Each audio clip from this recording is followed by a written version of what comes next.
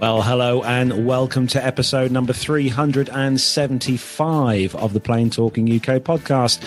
I'm Carlos, and in this week's show, United show off a shiny new interior. A Ryanair passenger decides to try a different kind of seat on a plane, and he feels really flushed.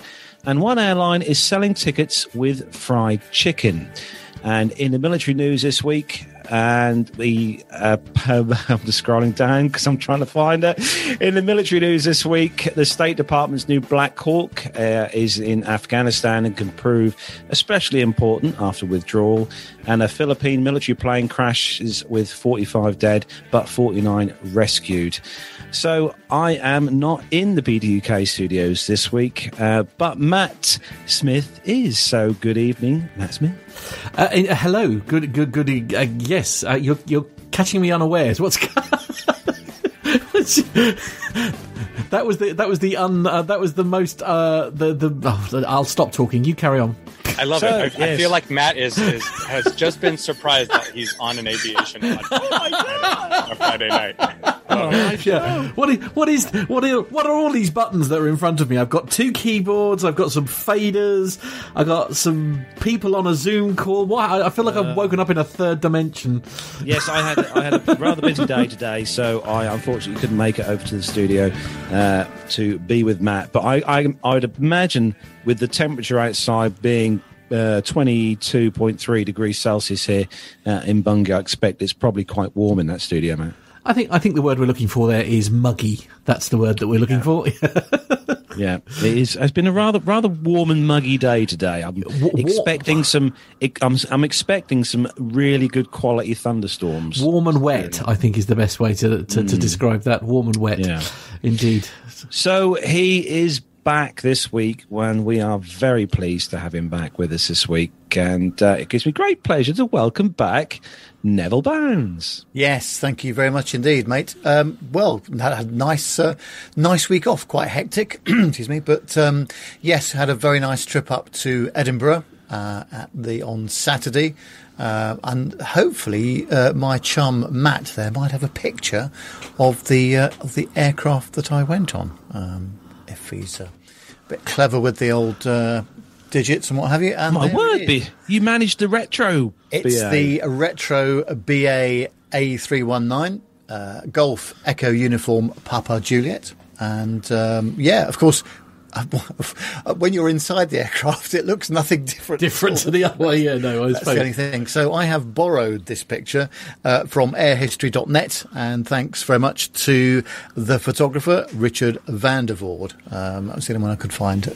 quickly, but yeah, so it was nice. It does look the business when it's sitting on the ramp. I must. This shows my naivety really here, because of course the one thing that I don't know, I got it in my head that all the retro ones were all 747s for some reason. No, they had some 74s, but they've had one A319, which is what that was. Thank goodness for that then. Which is great. So yes, first time I've ever been on that. So, but it was doing a lot of the. It always tends to do the domestic routes or Brussels or something like that. But it certainly looks great when it's sitting on the ramp outside. I must. Can you imagine if BA Nev would have put an original retro BA interior in that plane? Well, yes, and in fact, probably more luxurious than the current offering, I would say. But no, it would have been nice, wouldn't it? Yes, gone completely retro inside. Although I'm glad the avionics and all the rest of it are up to today's standards, because that could be challenging, I would say.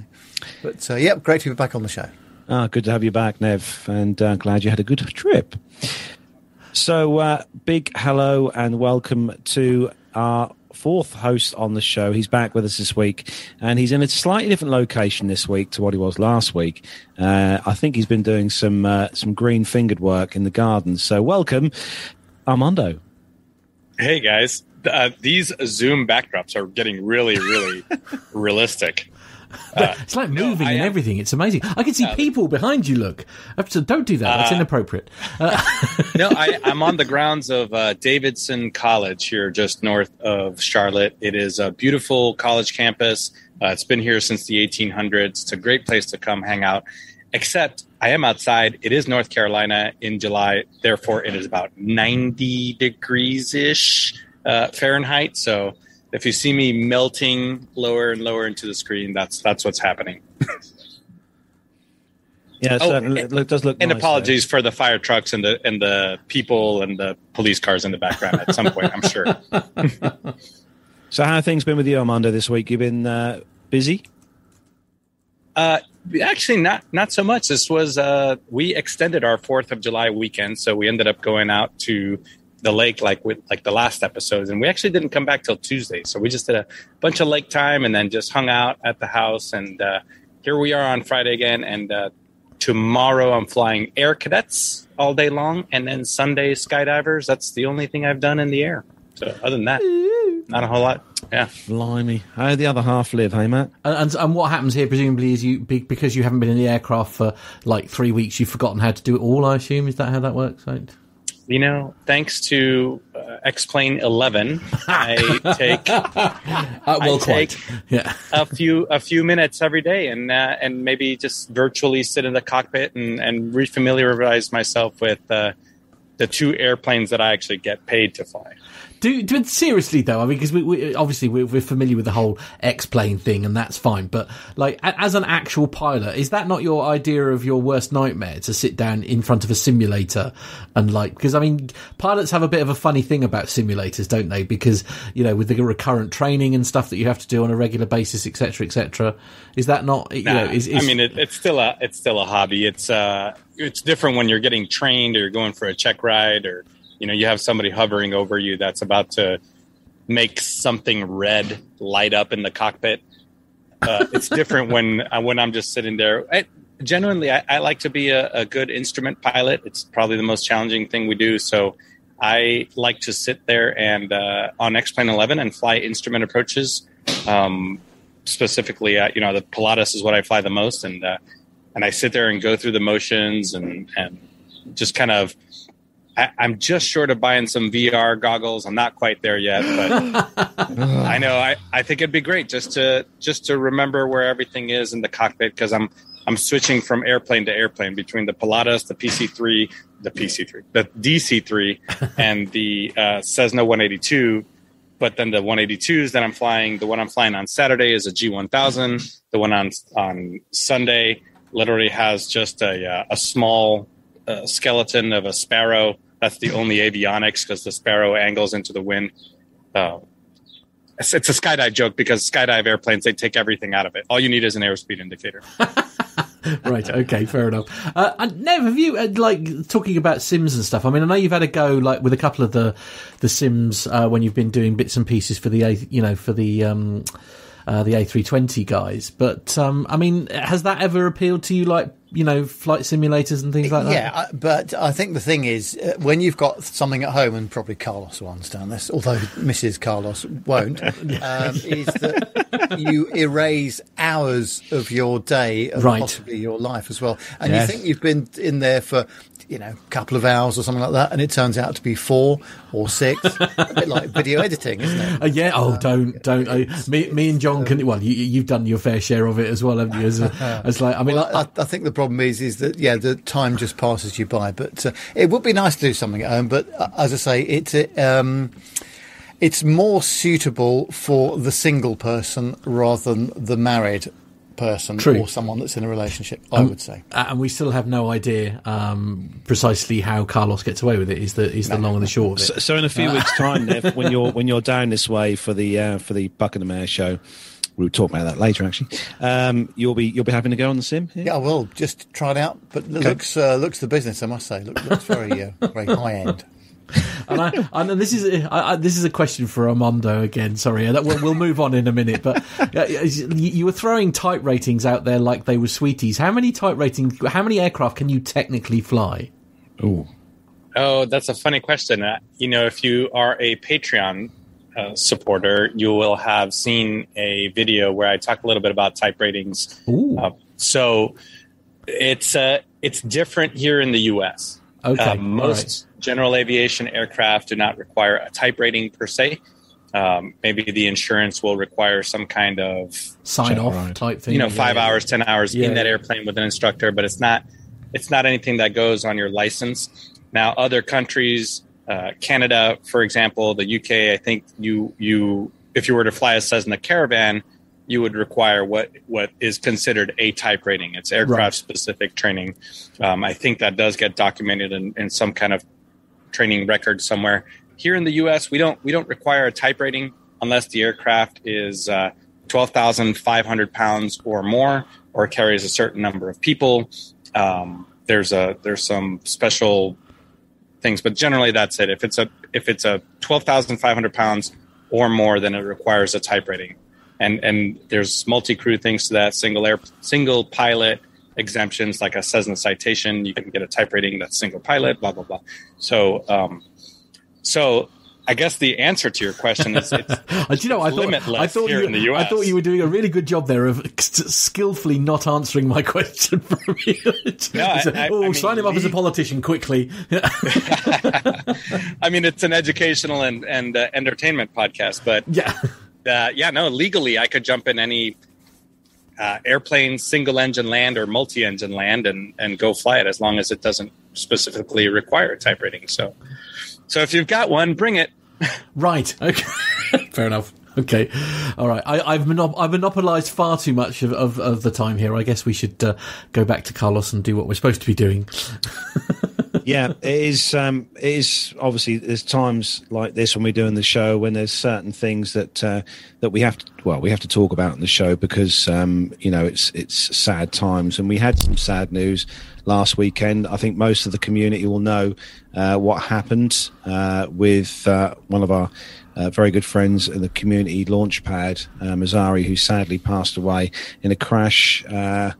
It was last weekend, and over in the US, I'm pretty sure that most people would have heard of Brad, or Launchpad, I should say, as he preferred to be called, because he did prefer to be called Launchpad. I know some of the geeks got told off a few times for calling him Brad, but I think I speak for all of us here at the team at PTUK when we, send our condolences to obviously his wife and family, and he's will be a very sad missed person in the community because. For anyone who listens to the Airplane Geeks, he's been a contributor on there for quite some time, and he's had some really, really fantastic stories over the last few years, which has brought the show about his Focke-Wulf and also about his involvement with promoting aviation for young people, which has been a very big part of his life, and he'll be very, very sadly missed. And yeah, it's very touching, the comments that were made on the Airplane Geeks latest show. It was nice to hear how popular and how loved Launchpad was within the community. Yeah. And if you guys haven't already caught up with it, I'm sure most of you have done, give the Airplane Geeks a listen. Episode, John's just going to remind me in my ear what episode number, 660, episode 660. And it's a very lovely tribute, which I implore anybody who remembers him fondly to give it a listen. And especially Micah's piece, actually, that was particularly moving from my perspective, at least. So, yes, our thoughts and prayers are with his entire family. Yes, indeed. You will be missed, Brad. And I think we'll finish with frequency change approve. Good day. Which is how he always used to say. Love it. So sign off. So yes, and moving on. So we're going to acknowledge all our wonderful family in the YouTube chat room this evening. Loads of faces in there. Some old faces which have popped in this week have been missing for a while. We've got Miles High in there. We've got Nick Codling. Hello. Our main man, Uncle Micah, is in there. Arnie Carlson. Hello to you, Arnie. Captain Cruz has been providing some quite good comments this evening. Richard Adams is also in there. Tony S. Hello to you, Tony. Lee Davies is also back in there this week. Good to see you back, Lee. Tanya is also in there. Hello to you, Tanya. Rakon. Mazouz Kareem. Hello to you, Mazouz. Hope you're well. One of our local listeners, actually, Mazouz is. He's in Norwich. He's in Norwich. He is, yeah. We need to get a meet up soon with We do, absolutely. I want to say Nev was there this week. He was, yeah. Greg Masterson, hello to you, Greg. First time joining the live chat. So well done, Greg. Glad to have you. My commiserations in advance. Yes. Just scrolling down, make sure I didn't miss anyone. Rakon, Lee Davis, and Sturman. Garth has joined us in there. Hello to you, Garth. Only a few hours ago, I actually saw him. So welcome to one again. And all. My apologies to Garth. Welcome to one and all, and don't forget, if you are listening to the show as an audio show and you fancy joining us on the YouTube stream, just take yourselves over to YouTube, search Plain Talking UK, and don't forget to click that subscribe button and also the bell icon next door to be notified when we go live and we are recording new episodes like we are, because we'd love to have you with us on the show in the chat room, because the chat room is what makes the show, guys. Absolutely. Now, I want to talk air shows, if I may, please, Carlos, because you guys are off to one very soon. Yeah, Nev, where are we going soon? We are going. I know, it's unbelievable. Yeah, it is. is. We're going to an air show. Unbelievable, Jeff. Yeah.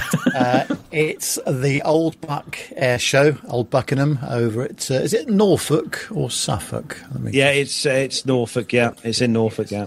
And it's going to be on the 31st of July and the 1st of August. That's the Saturday and Sunday of the show. Carlos and I will be there on the 31st of July, and maybe if we can persuade Matt or somebody else to come along as well, then they're very welcome. We will have the PTUK camera equipment and recording equipment. We will. So we'll be doing some pictures, some interviews and all the rest of it. So if you fancy coming along, just look up the Old Buckingham Air Show on the internet, the old Google, and I think there's tickets still available. I'm just looking. Last time I looked. But there may still some be available, possibly. Yeah, tickets are still available. If you're coming along, yeah, that'd be great. We'll look forward to seeing as many people as possible. So we'll be there checking out the catering stalls. Of course, absolutely. Yes. Those are the important rules. Yeah, tickets are still available, but they are. I think it won't be long before they are sold out. Okay. So yeah, it'd be great to see if anyone in the chat room or anyone listening to the audio show is local or in the area and coming to the show. Make sure you look out for me and Nev and Nev's big camera, which you'll have.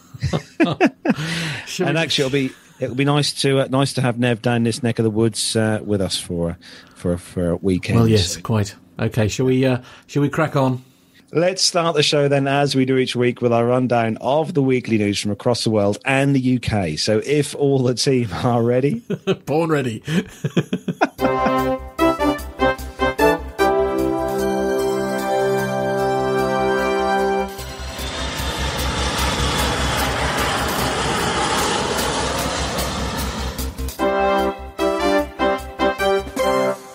Now, Nev, we've got an update, haven't we, on a certain ditching that we had last Friday. Yes, interesting information here. This is on the airlinerwatch.com.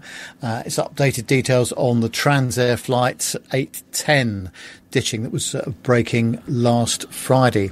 Well, as the 46-year-old jet climbed at the start of the planned 24-minute trip on Friday, one of its engines cut out. The relatively routine failure turned tense as Transair Flight 810 began to lose altitude whilst its flight crew attempted to return for a landing, according to a recording of air traffic radio calls posted by liveatc.net.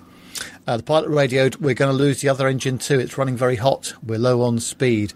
It doesn't look good." Well, a controller at the international airport told the crew the airport fire department had been alerted, and the pilot replied, "You need to let the Coast Guard know." Minutes later, the controller said, "It looks like they went down in the water." Well, that triggered a dramatic rescue off the coast of Oahu as two pilots who may have experienced a rare dual-engine failure struggled to survive. The US Coast Guard located the 737 in a debris field at about 2:30 a.m., roughly 50 minutes after the initial alert. We saw a man waving his hand from the tail of the aeroplane, said Lieutenant Gleb Borovok, a Coast Guard crewman on the MH-65 Dolphin helicopter that arrived on scene in an interview with Hawaii News Now. Next, we saw another man floating on a bed of cargo. Well, the rescuers initially focused on the pilot clinging to the packages, but then the tail of the aircraft started to sink, thrusting the man who had been perched there into the water. The helicopter deployed a swimmer and hoisted the Transair pilot aboard. The Transair aviator on the packages was picked up by a Honolulu Fire Department rescue boat amid seas as high as 5 feet and winds of up to 17 miles per hour. Both aviators were injured and rushed to Honolulu's Queen's Medical Center. One of them, who was 58, was in intensive care in a critical condition, according to Hawaii News Now. The other, who's 50, was in a serious condition with a head injury and multiple lacerations, the news outlet said. Both aviators have since been discharged from hospital, which is incredible if you think about this. Only happened a week ago. But, ditching of a 737, my goodness me, that's... to and in the water, survive that is absolutely incredible, isn't it? Yeah, and in the water as well. That's and at night. Yeah, indeed. Yeah, this is great job by the crew, and like you guys are saying, and everybody in the chat room is saying, it's amazing that these guys made it out. Well, put the airplane in the water in such a manner at night to Safely, keep it, to keep it together enough to get out of it. 2, that they survived out there bobbing on the water, and 3, what a testament to the rescue forces out there, the Coast Guard and the fire department, the Honolulu Fire Department, because they're doing a night rescue is never easy when you're deploying a rescue swimmer. Now, my cousin is a Coast Guard rescue swimmer. He's been one for 21 years now, and to me, jumping into the water at night in the middle of a plane crash, a debris field where you have fuel, lots of jagged metal, 5-foot waves and 17-mile-per-hour winds, and that's probably calm for Coast Guard rescue swimmers. But just what a testament to the rescue and the first responder crews out there. I know there's a lot of criticism surrounding this incident already from air traffic control. There was a lot of there will be some lessons learned from this one. There was some confusion with a Transair 809 and a Transair 810, similar flight numbers. And then there was a lot of communications that were stepped on back and forth. So sure, we can always find the criticism in something, but just an amazing job by the pilots and the first responders, and a huge shout out to our Coast Guard, to our coasties out there who do this on a regular basis, and the fire department, first responders. So outstanding job. Absolutely. And obviously a good outcome, because obviously, like we said, both pilots are okay. So and that's the most amazing thing, isn't it? Yeah, very good.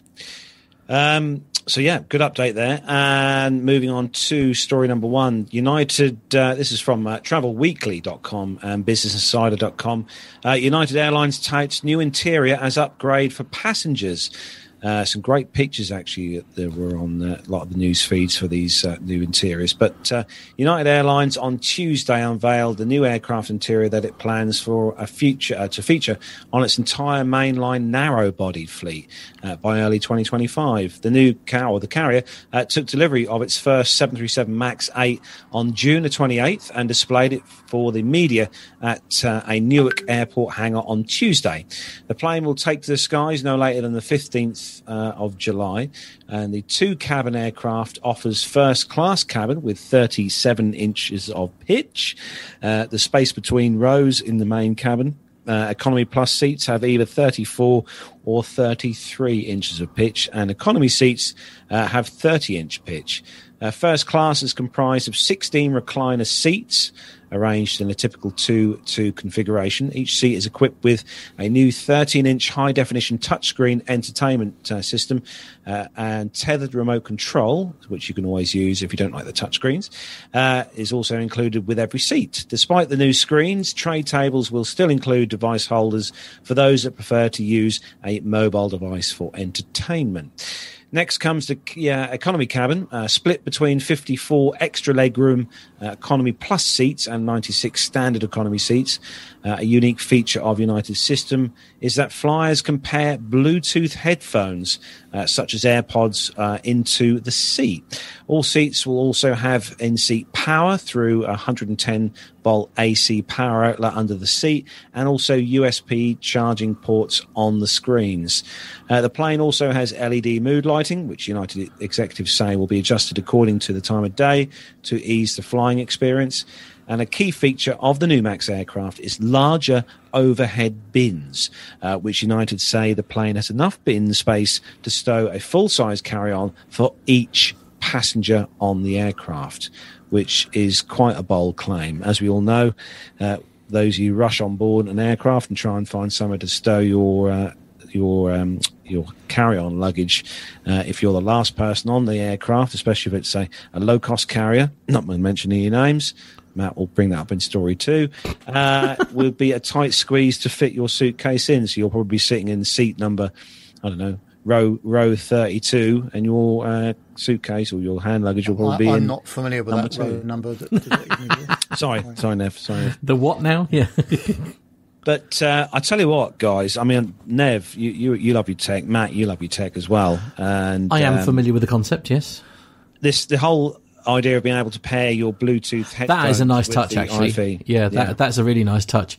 I was very lucky that for a birthday present last year, before. Anyway, got some very, very nice Sony headphones, and the sound on them is absolutely incredible. It's one of those, isn't it, where the ability to just sort of dial into that. I mean, that must cause. I don't know quite how you would localize it enough for there not to be somebody accidentally pairing the wrong screen with the. Because if you've got a person like one row down accidentally pairing the, I don't know. It just sounds what do you mean? If you've got 50 people trying to pair iPods with... Well, this is it. This is where I'm going with this, essentially, because although I think, to be fair, the AirPods do actually have your name attached to them when you try to pair to them, so I don't think it'll be the issue that it would be. But if you've got like generic headphones and stuff, you think, oh, they're mine. Are you a fan of headphone Bluetooth headphones, Nev? Yeah, I think it's a great idea, and I think that the thing is that they're trying with each new generation of aircraft. It's all about weight saving and therefore fuel saving, and they're trying to do anything they possibly can to reduce the weight of IFE, I think, because it is a substantial amount. But passengers do want it, no matter almost what duration that the flight is. So I think this kind of facility, I think, is great, and I think you'll probably see other airlines rolling it out as well. Well, I think the only person out of all of us who's going to get a chance to see this anytime soon will be Armando. Hi, guys. This is Jim Cantore reporting live for the Weather Channel. I don't know if you can tell behind me or not, but out of nowhere here in North Carolina, I'm sitting at a picnic table. My car is actually getting worked on. And there's a thunderstorm. Matt, I sent you a picture. Yes, I have it. Yes, I'm trying to. I'll try to get it across. Actually, you keep talking. So, out of nowhere, it was calm and beautiful, and out of nowhere, it is now starting to rain at the other end of the parking lot. The winds are about 30 miles per hour. You can see the trees behind me are swaying. So, if you're in Davidson, go ahead and go inside and take some shelter from the thunder and the lightning. I may need to check off the podcast for a little bit and find a safe place to go hide. When Matt pops that picture up, I'm going to be quiet because the wind is kicking up, but I'm the blue dot in front of the red amoeba. So we're going to see that Armando is reporting himself safe very shortly, I'm sure. I'm going to go ahead and chalk this up to a terrible idea for podcasting for the day. Oh my goodness me. Right, okay, just give me 2 seconds. Here we go. Lee Davies in the chat room, Armando says, for God's sake, don't open an umbrella. No, quite. I'm sitting under one. Yeah. Oh, that may be a problem. He was. Oh, blimey. Here we go. I've got the picture now. Just 2 seconds. Sorry, we're having a technical glitch. Oh, God, it just fell over. Oh, my gosh. Right. All right. If you're listening to the audio podcast, I love you all. This has been great. It's been a great run on the show. Rakon says, it's only a green screen. Calm down, everyone. Right. Well, there you go. Well, there's the the picture show look title for this week. Yeah, absolutely. So we're watching. For those who are watching on the YouTube channel, I'm just going to, or listening, sorry, on the audio version, I'm just going to describe this. So we have a picture which is a little blue dot right in the middle of where Armando is, and essentially around him. Well, in fact, the one on the left there looks like it's quite a nasty little storm that's about to come over. That's the one that's trickling its way towards me. So. Right. Okay. Yeah. Okay. This is good. This is good, entertaining audio. One of my favorite things for listening to any podcast is when things go wrong, and I'm gonna go ahead and chalk this one up because my screen is now getting wet, as am I. So I'm gonna check off for a little bit and check back in with you guys. Okay. Yeah, right. Okay, lovely. Okay. Thank you for that update, Armando, on the weather. We're in the Weather Channel. This is very exciting. Yeah. Boy, that really did fall over as soon as you guys talked about the umbrella. It's okay. Continue on. Okay. So, good luck. Yes. Hopefully we'll have Armando back with us soon. He'll be with us here in the studio, I expect.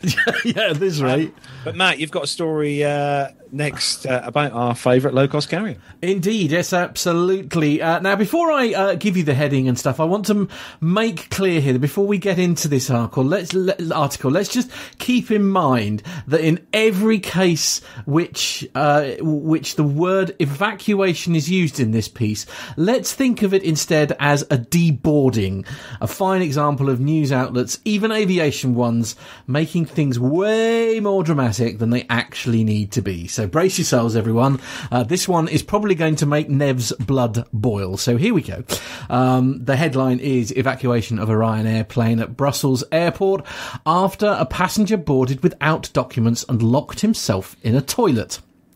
This is on the aviation24.be website, and the story goes: a passenger caused mayhem on a Ryanair, that technically a Malta Air flight, plane registered 9 Hotel Quebec Delta Sierra, on Thursday morning around 8:30 at Brussels Airport.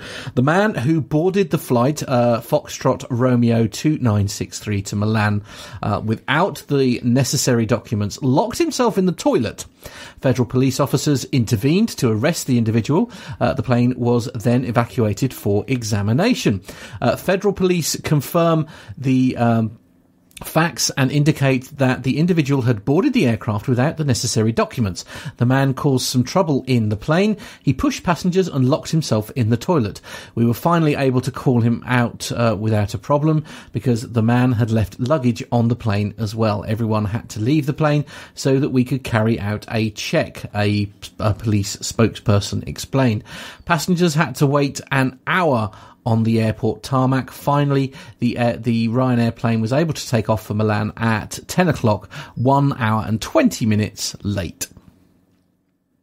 So there you go. That is the story. So not much in the way of evacuation there, is there? No, quite. This is the odd scenario here, really. I mean, it's just like the bit that worries me is like, how on earth did he get anywhere near the damn thing without any paperwork? That's my alarm bell. That's my takeaway from this particular story. I don't have a problem with the way it was handled on board, etc., but I don't even know how he got there without the appropriate paperwork. I mean, that does happen occasionally, doesn't it? From time to time, if something's gone wrong at the check-in desk or the boarding gate or whatever it is. But yeah, but actually to go then hide in the toilet, which I think initially was an interesting approach, but yes. Obviously he hadn't thought it through because there's only one way out. Quite, yes, only the one door. Yeah, police are going to open the door, isn't it? Indeed, yeah, and my understanding is cabin crew have the ability to open the door from the outside because that's a requirement of their safety procedures. If I'm correct, I may be correct. Laura Davis is saying that maybe he had a clipboard. You can accomplish a lot with a clipboard and looking confident. Very true. Good point. Good point. Well made. Yeah, that and a high-vis. Good point. Yeah, high-vis jacket, clipboard, and a Motorola radio, and you can go anywhere. You can pretty much go anywhere in an airport. Yeah, absolutely. No, please don't. Please don't do that unless you're an official. This is an official PT UK warning. Do not do that. Oh dear. Well, there we go. So yes, a happy outcome, thank goodness. But wow. Just as well they didn't poo-poo the idea. Oh. Anyway. Oh, my. Moving on to the next story. And Nev, this is quite an interesting story. It is. It's on the Derbyshire Telegraph.co.uk, and it says that Rolls-Royce has teamed up with Jaguar Land Rover as the engineering giant bids to set a new world record by flying the fastest ever all-electric plane. The firm, which has a UK site in Derby, is attempting to hit the 300 miles per hour mark with its Spirit of Innovation aircraft, which completed its first runway taxiing tests earlier this year. Jaguar Land Rover is loaning Rolls-Royce several all-electric, zero-emission Jaguar I-Pace cars as towing and support vehicles for the world record bid, Business Live reports. Rolls-Royce said that the Spirit of Innovation's electric propulsion system would use 500 horsepower, with its battery providing enough energy to fuel 250 homes or fly from London to Paris on a single charge. The technology for the plane has been developed at Gloucestershire Airport by the Accel, or Accelerating the Electrification of Flight programme. Partners include Oxford-based electric motor and controller manufacturer YASA and aviation startup Electroflight in Gloucestershire. Half of the project's funding is being provided by the Aerospace Technology Institute in partnership with the Department for Business, Energy and Industrial Strategy and Innovate UK. Rob Watson, who's the director of Rolls-Royce Electrical, said that the company was delighted Jaguar Land Rover was loaning it cars for the attempt. Rolls-Royce and JLR are UK pioneers who are focused on advancing electrical technology for their respective sectors, he said. It's important to us that the Accel programme is carbon neutral, and this will be supported by having all electric cars for ground support. Rawdon Glover, who's JLR's UK managing director, said that we're delighted to be supporting another great British pioneer, Rolls-Royce, and their team as the Spirit of Innovation aircraft brings electrified aviation into the nation's psyche with this incredible 300-mile-an-hour record attempt. Another one for the PTO UK camera team, I think. When we can get out of that properly. Well, quite. But, sounds interesting, isn't it? Really interesting. I was going to say, sounds is one of the things that is going to be not producing much of, I said. Indeed. Yeah. I mean, that's a long enough flight to I feel that's a long enough flight to start getting excited. Do you know what I mean? You know, I mean, I know there's still a long way to go. But yeah, I'm sort of quite excited about this story, actually. It's more about the speed. I'm being told apparently it's more about the speed and stuff, which is, but it's going to be fast, isn't it? I mean, that's the thing.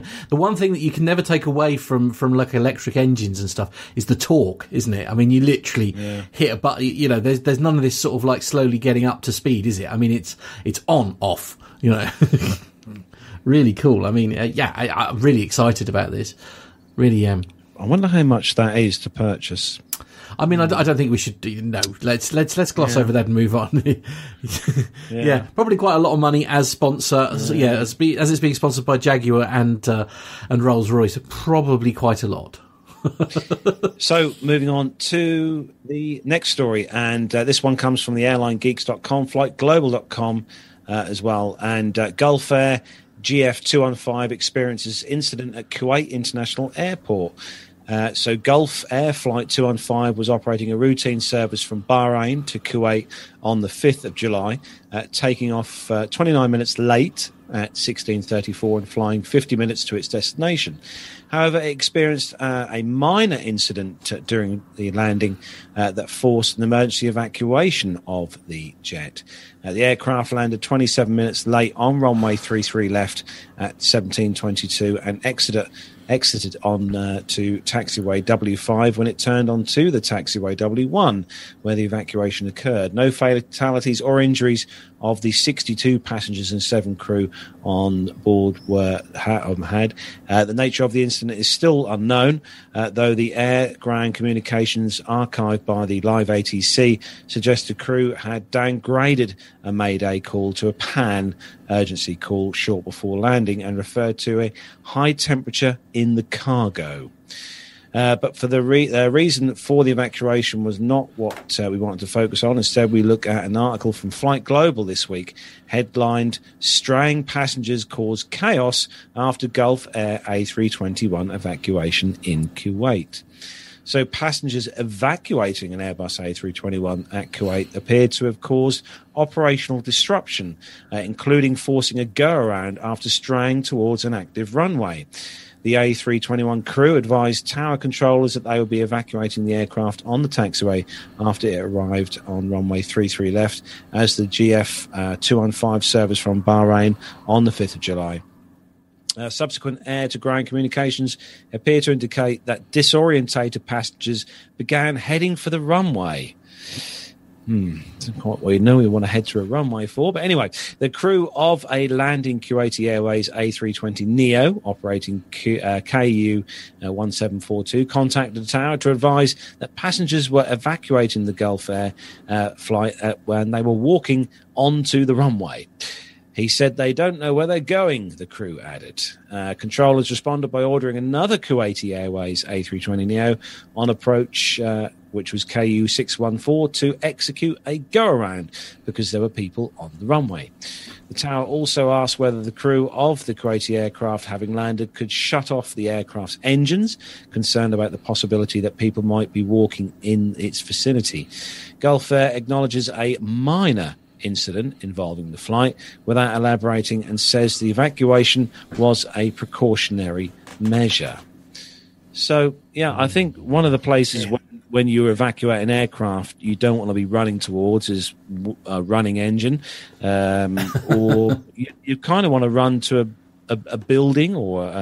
Yes, that would be suboptimal, wouldn't it? I think that this is something which is probably underestimated by the average member of the public, in that actually evacuating the aircraft, okay, you could sustain some injuries and all the rest of it, but the worst bit for the authorities is to contain the passengers within a sensible area, either on the runway or the taxiway, wherever things have happened. And things could get out of control very quickly, I would imagine. So, this would have come as quite a shock, I would have thought. And, lots of lessons learned here, I would imagine, because the natural instinct for people probably is to run in all sorts of directions. Yeah, indeed. Yeah, on the one hand, I'm kind of hoping I never find myself in that situation, where I find out Tony S is saying that you'd think all aircraft movements would be halted if there were passengers loose on the airfield. And that's a good point, actually. That is a good point. You'd have thought that would have been brought to a standstill, literally, Miles High makes a good point, actually. People have been run over by the fire engines sometimes in crashes. That was the one at San Francisco, the... really? The 777. Oh, I'm trying to think of the airline now. Refresh my memory. Asiana, that's it. Asiana Airlines 777. Yeah, that was. I think it was two people, or one person was killed by a fire engine. Yeah, but I think it's one of those things where, as soon as you evacuate, you take note of what's been said by the crew and by the. But also, this what you're saying there, though. I mean, because this evacuation did take place at an airport. So you'd have thought the first thing that they would have done is shut down all movements, because they didn't. There was no guarantee it wasn't going to burst into flames or anything like that. You'd have thought the first thing they'd do was close the runway. Perhaps I'm misunderstanding something. It's entirely plausible. Anyway, Matt, you've got another interesting story actually about something we don't talk about all that often on the show, haven't you? Volocopters? Yeah, I'm not sure what this is. Let's find out together, shall we? It was a CAE Volocopter collaborate on eVTOL. Oh, this is going to be horrendous. ETOL. You like an acronym, don't you? Nev likes an acronym.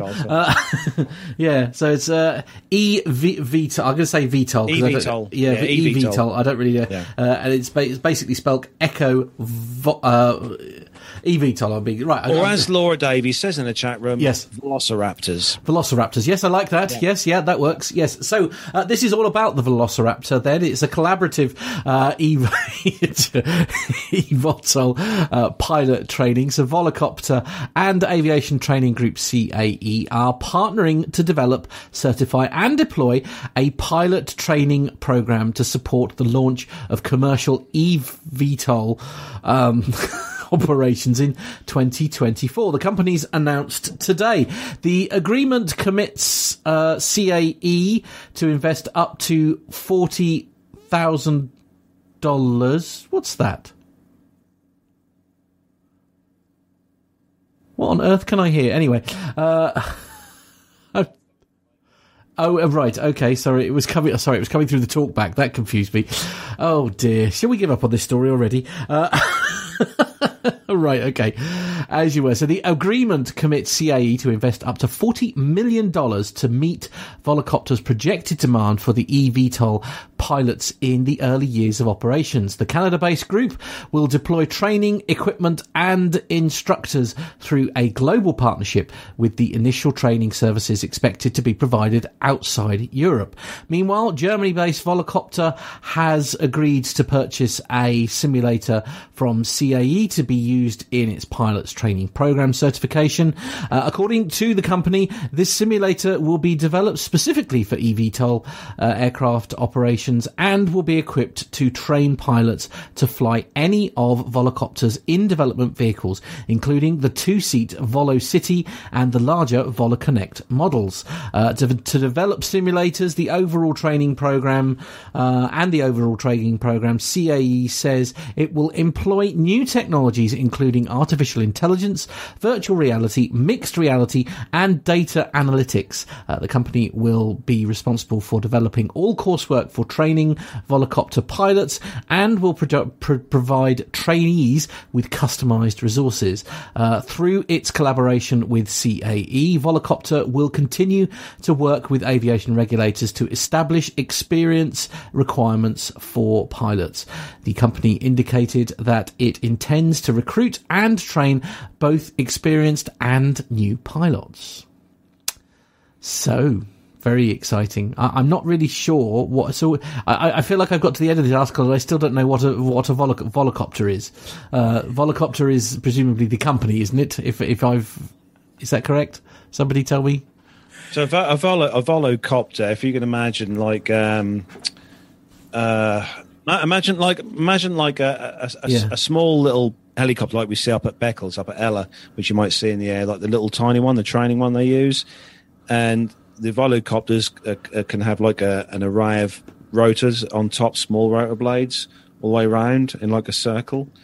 So it'd be like say four like small engines, four small electric engines, right? One in each corner. So rather than having one big blade. Oh, I see. Yeah. Basically, like a drone. So but imagine like a big drone with a helicopter kind of slung underneath, that kind of thing.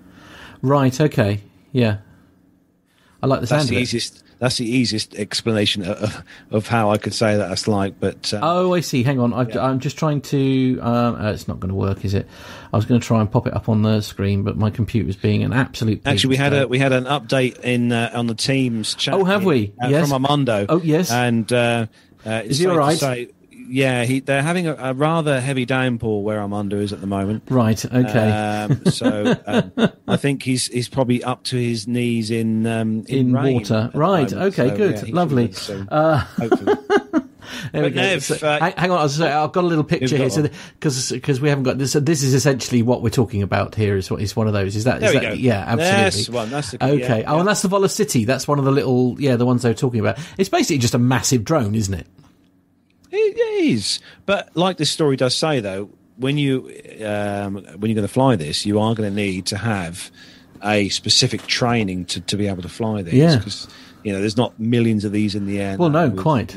Indeed. Loads of people, so it's going to be something that needs to be looked at, I think, when it comes to training. Okay. So, Nev, we're going to Dubai for this next story. I wish we were going to Dubai. Sadly, we're not. This is on the IHAviationandtravel.com website. It says that Emirates simplifies arrivals and departures in Dubai with the launch of Airport Ease and Airport Ease Plus. Well, the UAE flag carrier Emirates has launched a new service that will allow Emirates Holidays customers to move more seamlessly through Dubai International Airport. Through its recently introduced Airport Ease and Airport Ease Plus packages, travellers can now be treated to a VIP and hassle-free experience upon both arrival and departure, something which I didn't have the last time I was there. Right. Carlos. The smaller of the packages is Airport Ease, which starts from 499 dirhams, which is £98 sterling.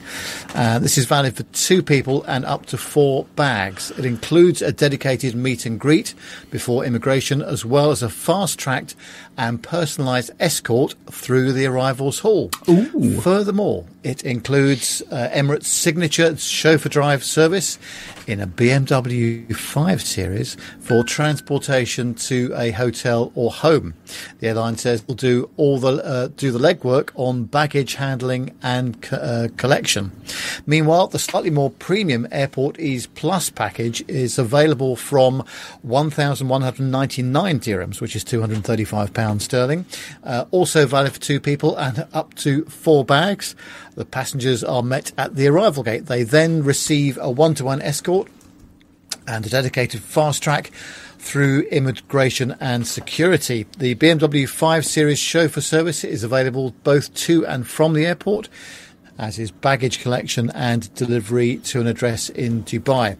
Ease Plus also includes departure services. Emirates Holidays customers can then check in from a home or hotel anywhere in Dubai, complete all the formalities and have their luggage transferred to the airport.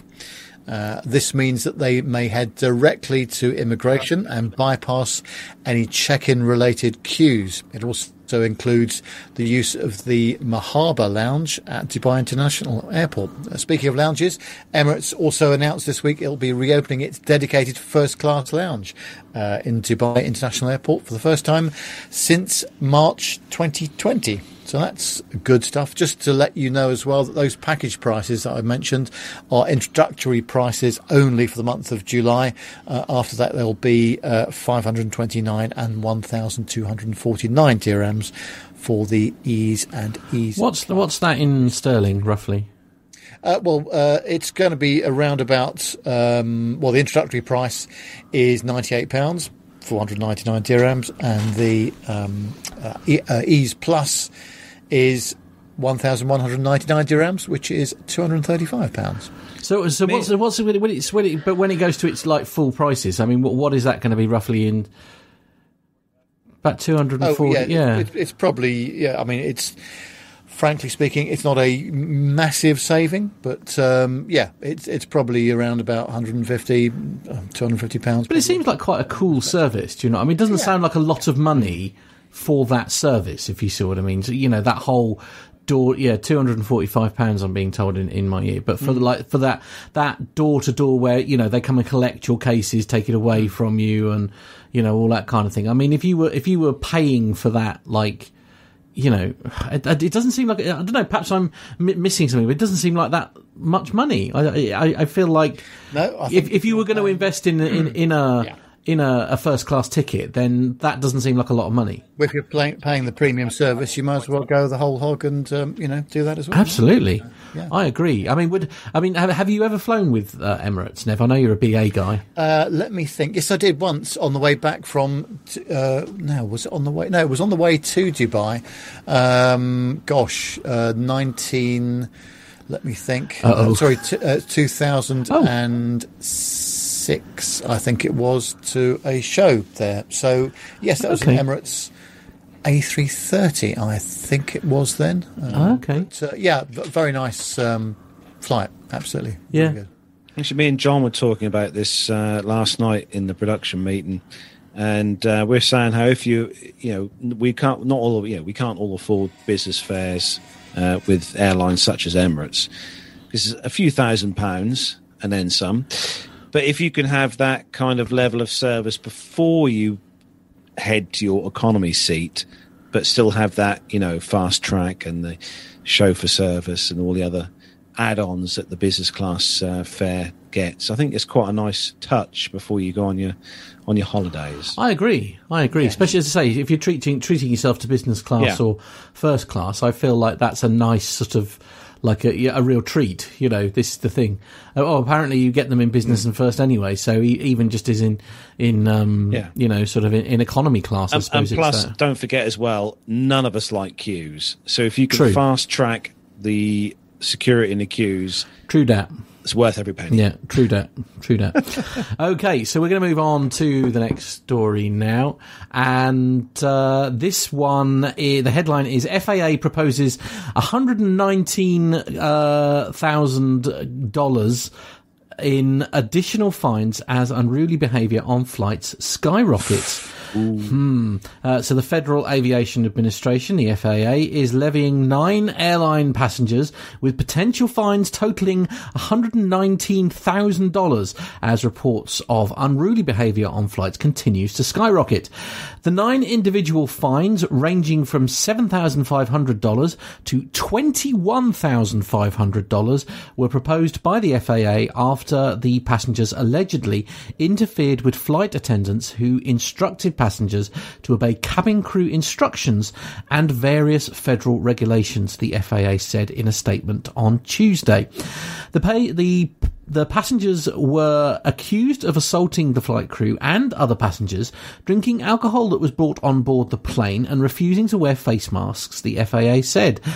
In one reported case, an Alaska Airlines passenger even called 911 as the passenger, that was a British thing, I nearly said 999 there, as the plane was about to depart from Seattle to Alaska on January the 23rd, saying that the aircraft was being hijacked, according to the FAA. Now, that's not funny, however you dress that up.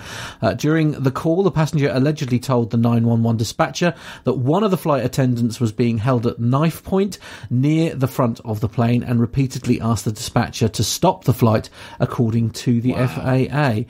Then, while at the cargo ramp, the passenger called the FBI and made mention of a bomb, forcing the aircraft to be taken out of service and screened for bombs, according to the FAA. All of the passengers and crew members also underwent additional screening as a result of the passengers' comments, they said. These behaviours are considered violations of federal regulations under the FAA zero tolerance policy. The policy was adopted in January after the agency saw a disturbing increase in incidents where airline passengers have disrupted flights with threatening or violent behaviour, the FAA said.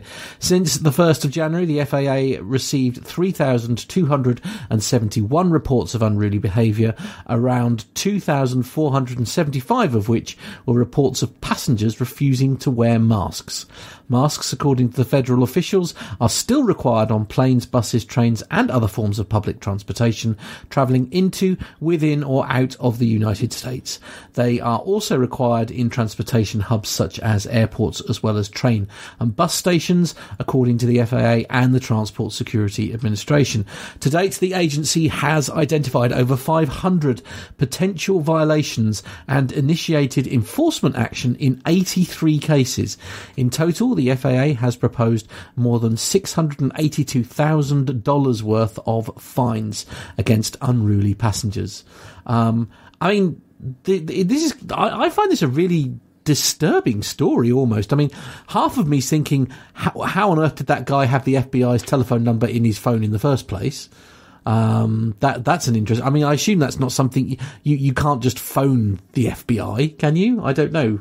This is where I wish we had Armando, because you might be able to answer those questions. Central number that you could call, but it's abnormal, isn't it? Yes. I suspect he Googled it. I think so. Yeah. I wonder when people are going to stop. I mean, unruly passengers on planes are not a new phenomenon, are they? No, they're not.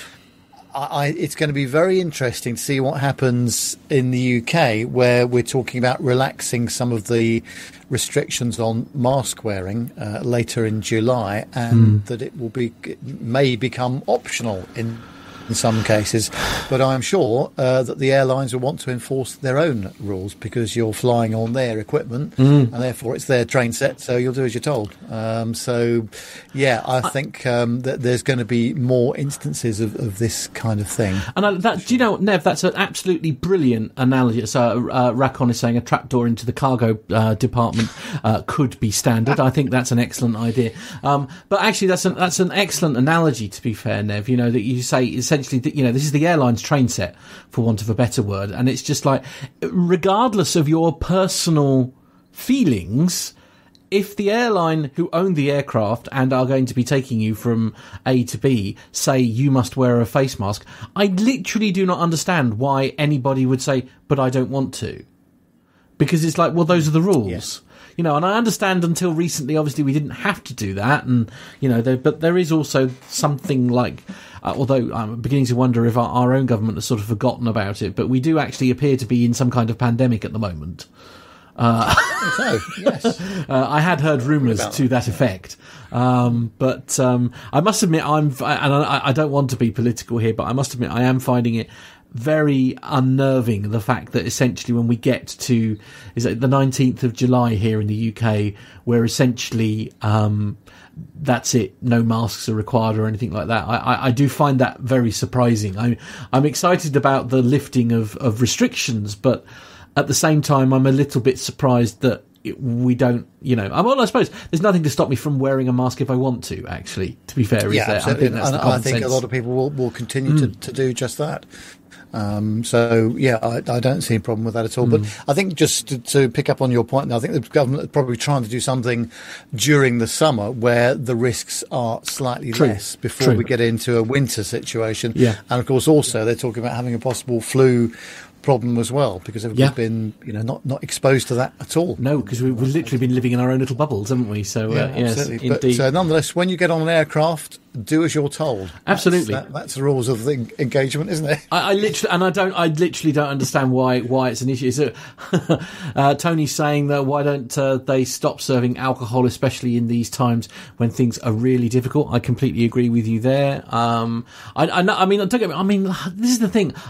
Sorry, a Miles High is saying, I've been on a jet at 39,000 feet and watched a drunk, enraged passenger attempt to open a door until he was beaten down. Wow. Yeah, good luck with that one. Wouldn't have succeeded with that anyway because of the differential pressure. But nonetheless, for those people that don't know about that, well, yeah, that is an alarming sight. Isn't it? And it would scare the living bejesus out of me. There's no two ways about that. That would absolutely...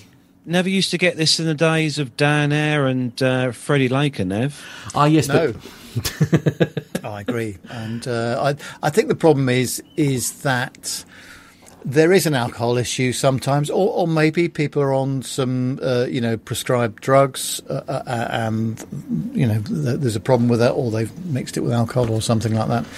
But I feel sorry for the flight crew all the time, the cabin crew specifically, that have to deal with these situations. It must be pretty unpleasant, and you can't plan for every situation. No, you can't. And this is the thing. And I think going back to your point of like Dan Eyre and stuff, though, Carlos, I think, you know, you're talking about a time back then where flying was a privilege. I think we're in a, you know, it is in one way it's great because, you know, flying is now considered one of life's necessities to be able to do the things that you want to do. But I do think a lot of people have forgotten, you know, that flying should still be manners. Yeah. I think flying without wearing a tie should be an offence for gentlemen. Exactly. They should be deboarded immediately. Right. Okay. And on that bombshell, I think we should move on to the next story. Slightly out of order, I think, Carlos, if you're aware. Yeah, so the next story comes to us from the AINonline.com, and this is about an aircraft that our missing member of the team actually flies. The Pilatus have refined PC-24 with new cabin and avionics features. And I've got to say, it looks blooming nice. Pilatus Aircraft has announced a slew of new cabin and avionics features for its PC-24 twinjet based on customer feedback, which is a really good idea, I must say, for manufacturers. For more than 50,000 hours of fleet operations, PC-24s coming off the production line going forward will include these features.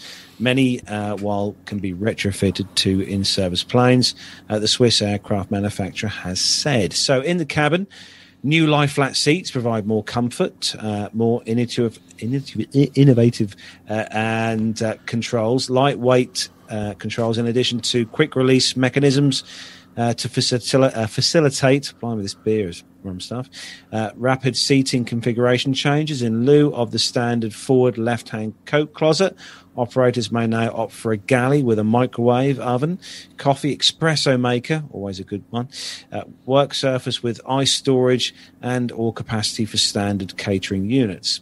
But the bulk of the new features are on the flight deck and were developed in partnership with Honeywell. To start, a touchscreen controller is now standard, replacing the previous multifunction controllers. Meanwhile, the PC-24's flight control system now incorporates tactile feedback in both roll and pitch to prevent unintended, unusual attitudes. This includes automatic roll limit and overspeed protection, even with the autopilot turned off. This can be manually overridden by the pilot with a quick disconnect button.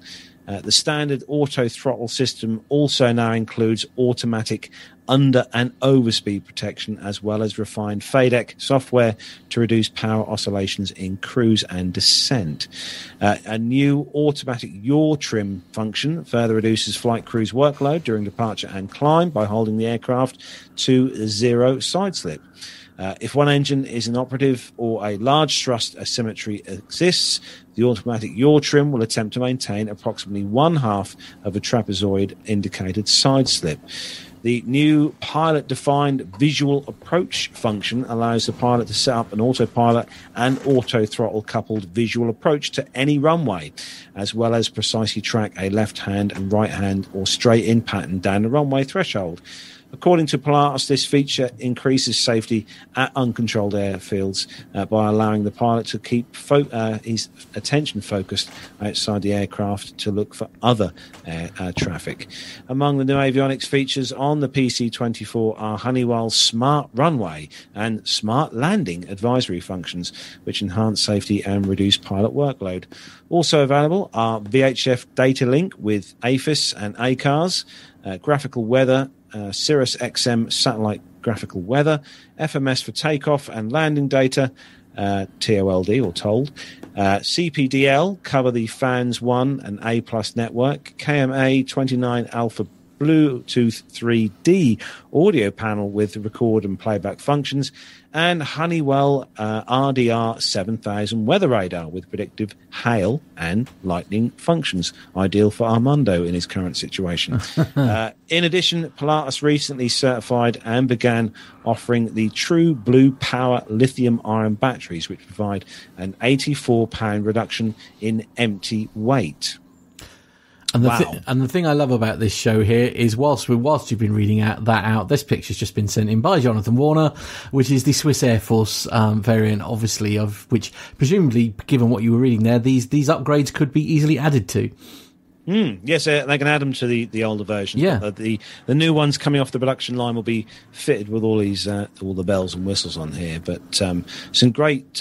I'll tell you what, it is really good to hear a manufacturer listen to feedback from pilots as to what they want on the flight deck. So also these smaller jets have got incredible capability to get in and out of smaller airports or airports that have low visibility, and the number of pilot aids in the aircraft is absolutely incredible. It must make their lives a lot easier if you're not flying in and out of, big international airports all the time, for example. So, phenomenal level of tech in the cockpit there.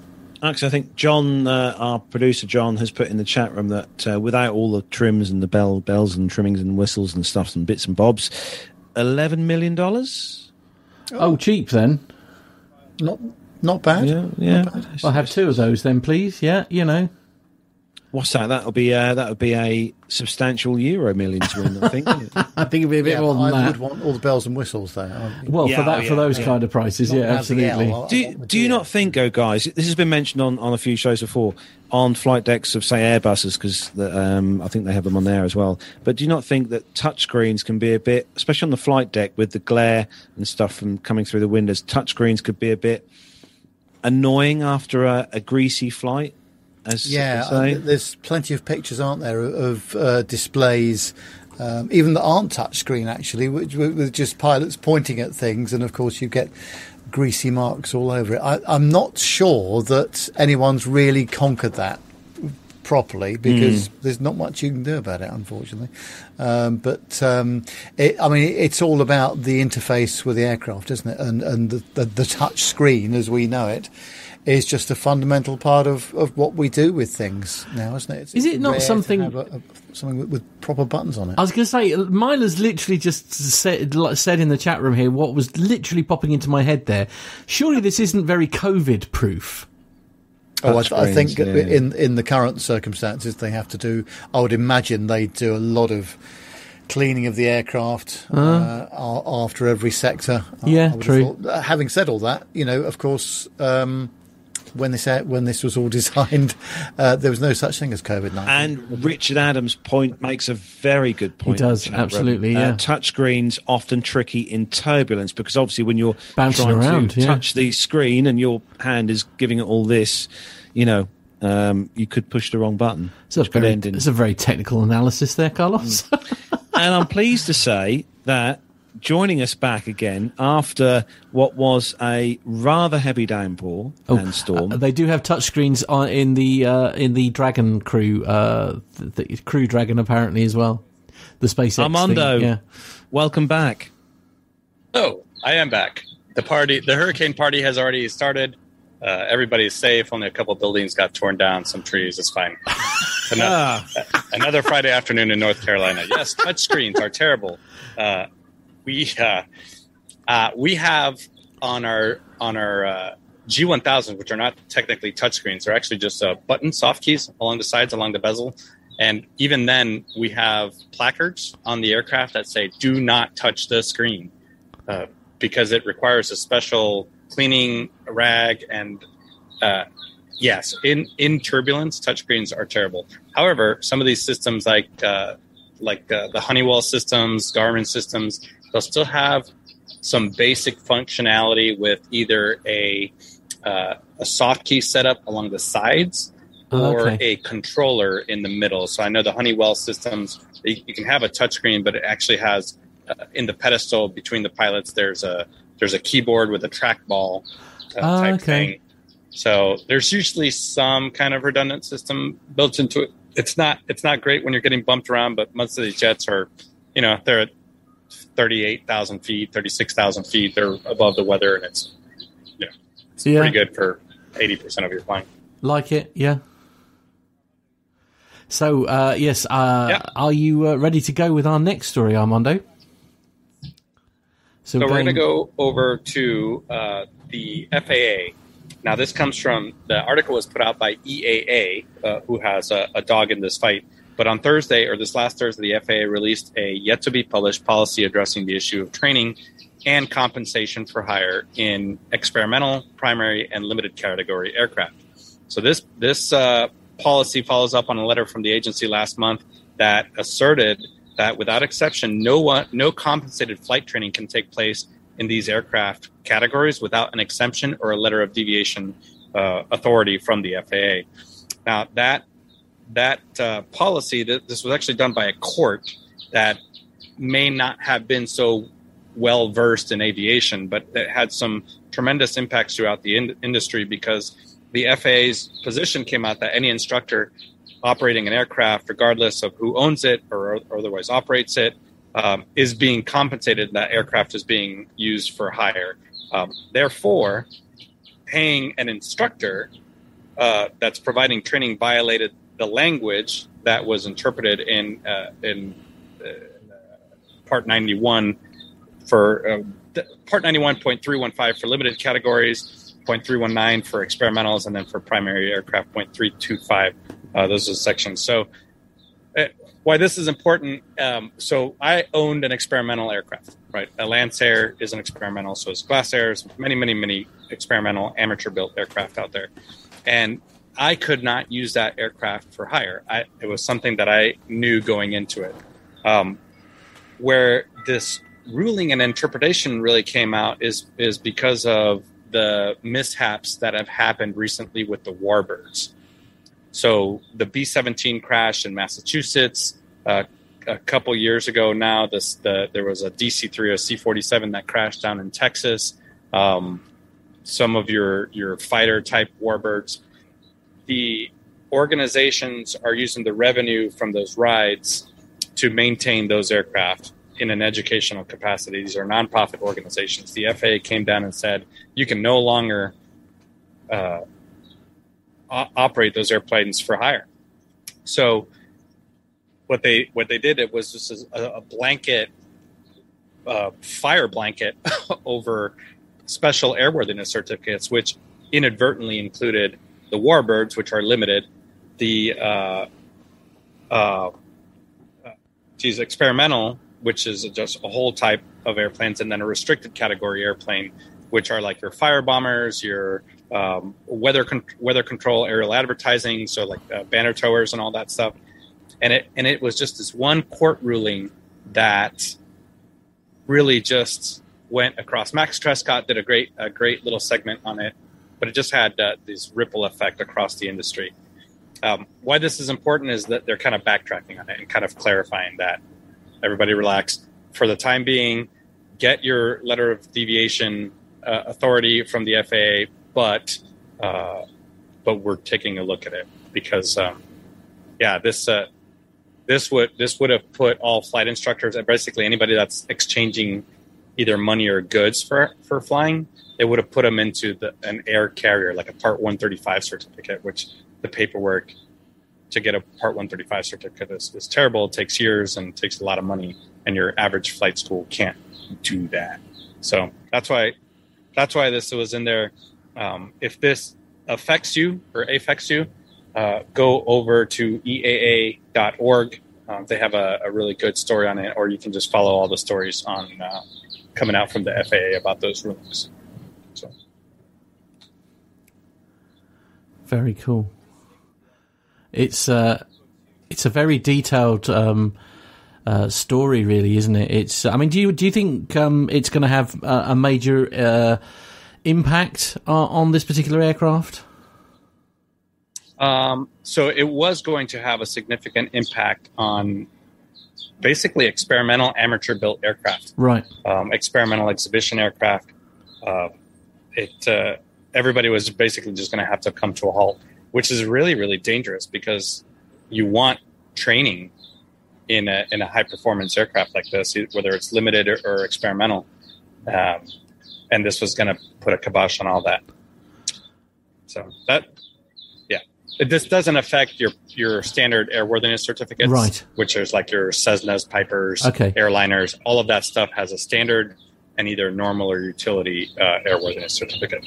But, okay, this is for very unique.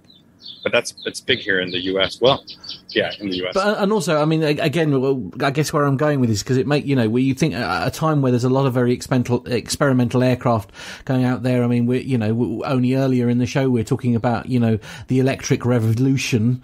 Is this potentially gonna put a bosh on testing in the US with that sort of aircraft? Yes, this would have affected, that ruling would have affected those aircraft because currently they're either experimental or restricted until the FAA figures out its process to issue a standard airworthiness certificate for an eVTOL. All of those aircraft fall under this category. So if you wanted to go out and buy one, it would have been legally dubious to get training or use it for hire. Wow. Okay, well, let's hope they get that all ironed out very soon, I think, then. I think we're staying with you for the next story, Armando. Okay, so I believe we're going to C-10. This is Oshkosh related, correct? Oh, yes. Okay. Love a bit of Oshkosh. So I love talking about Oshkosh. It's now just a few weeks away. Humanitarian aircraft and their missions are going to be highlighted this year at Oshkosh 2021. Now, we've already talked about Air Force Special Operations being highlighted. Actually, there was a really cool video put out by the Air Force this week. But this year, Oshkosh is going to host a special attraction this year that's going to highlight these humanitarian aircraft that focus on providing medical and relief assistance to those in need around the world. The aircraft and organizations are among those that will be part of a salute to humanitarian aviation during this flying convention from July 26th to August 1st up in Oshkosh. So some of the aircraft that are going to come out, some of these have visited before. They're really cool airplanes. So the Orbis Flying Eye Hospital, this is an MD-10 or DC-10. Technically, it's an MD-10 that travels around the world to provide eye care, such as cataract surgeries and glaucoma treatments to local hospitals in countries that have limited or non-existent access. This is inside the airplane that they do this. The Samaritan's Purse DC-8, beautiful classic airplane. This is the flagship airplane of this organization that delivers tons and tons of food, medicine, supplies to aid to victims of war, natural disasters, and other emergencies. The UPS 747-8 freighter. This aircraft was in Oshkosh, I believe, in 2019. And we all took a tour. I know Captain Al was there, and Jeff and Nick. We took a tour. It's just a massive, massive airplane. But that particular airplane delivered over 400 million COVID-19 vaccines and tons of personal protective equipment to fight the pandemic.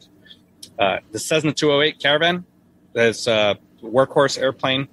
The Remote Area Medical Organization's aircraft has 3 pop-up medical clinics in it, in a Caravan, which is pretty cool. And then, of course, the Air Force's C-17 aircraft, which actually has a negatively pressurized Connex. It's a shipping container with windows on it, has pressurized air in it to make sure that if you have a really, really contagious virus, I think we did some stories on this at the beginning of the pandemic. You remember the plastic sheeting inside the airplane and all that.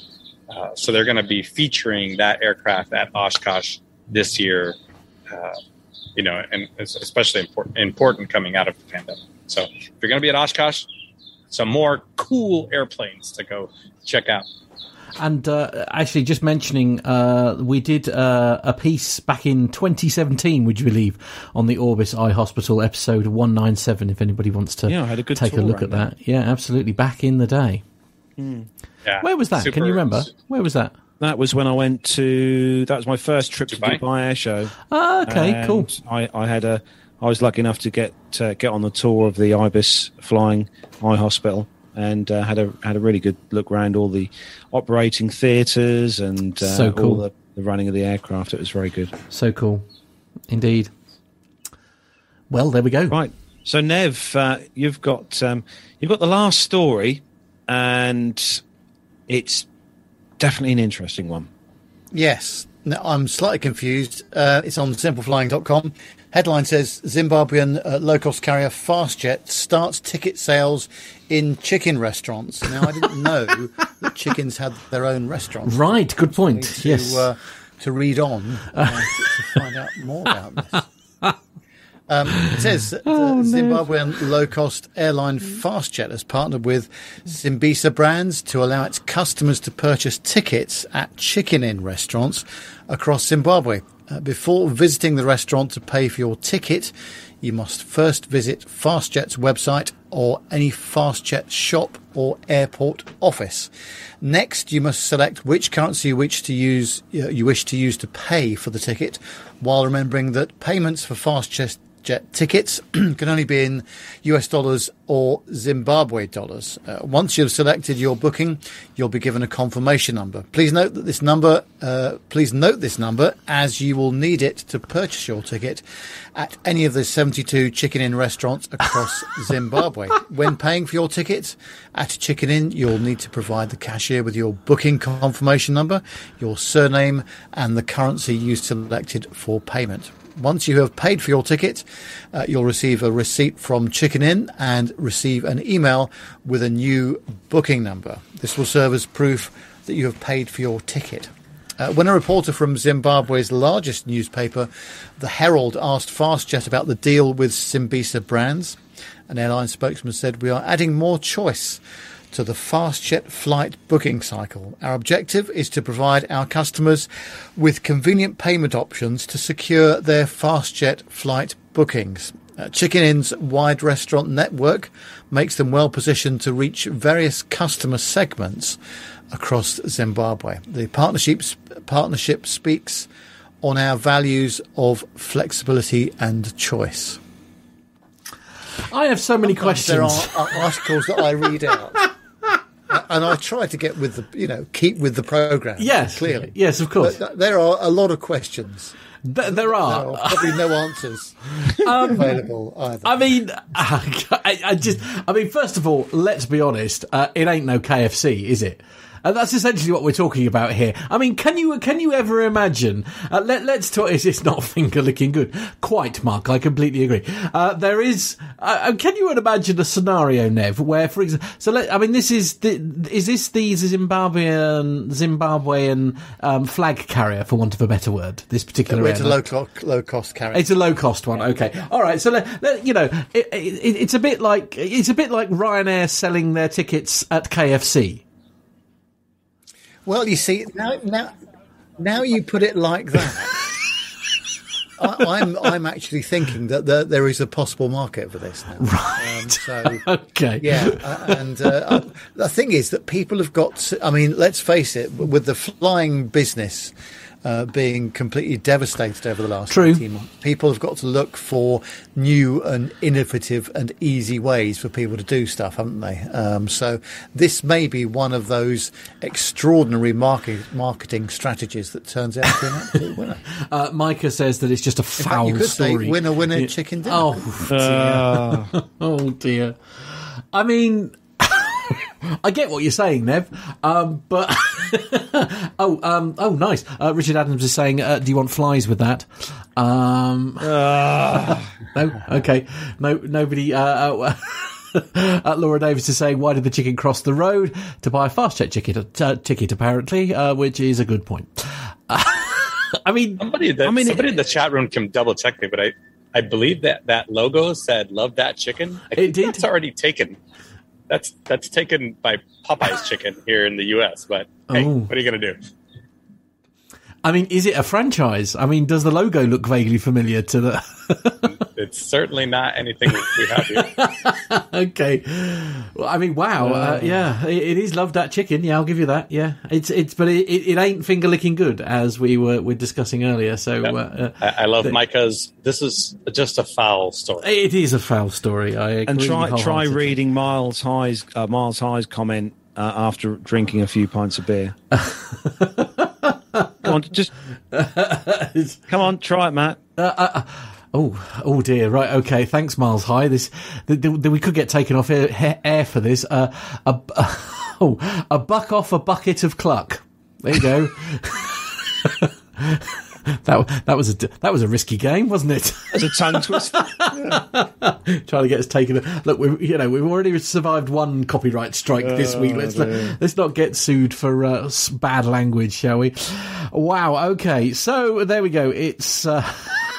I literally don't know what to say to that story. I really don't know. Well, can I just point out? That it wasn't me, Matt, Nev, or Armando who found that story. It was our producer John. Right. Okay. Fair enough. I mean, there we go. I mean, all jokes aside, though, I suppose it's one of those. You look at the picture here. You think, well, in a time where, as Nev was saying, the aviation industry has essentially been completely decimated by what's been going on. Is it a very sensible cost? I mean, I don't know if I'd tie myself up with a chicken restaurant, but, you could sort of understand why you might. I mean, I suppose, you used to be able to buy. Would you rather a kebab? No, it's a bit like, Chan's restaurant selling tickets for Loganair, isn't it? I mean, it's a bit sort of, it's just one of those things, isn't it? I don't know. It's an interesting sort of. It's not as. I don't know if I'd tie myself with a chicken restaurant, but I can see why. Where I'm hungry now. Where I'm going with this is like loads of people have. You used to be able to buy airplane tickets from a travel agent. I mean, technically, that's no different.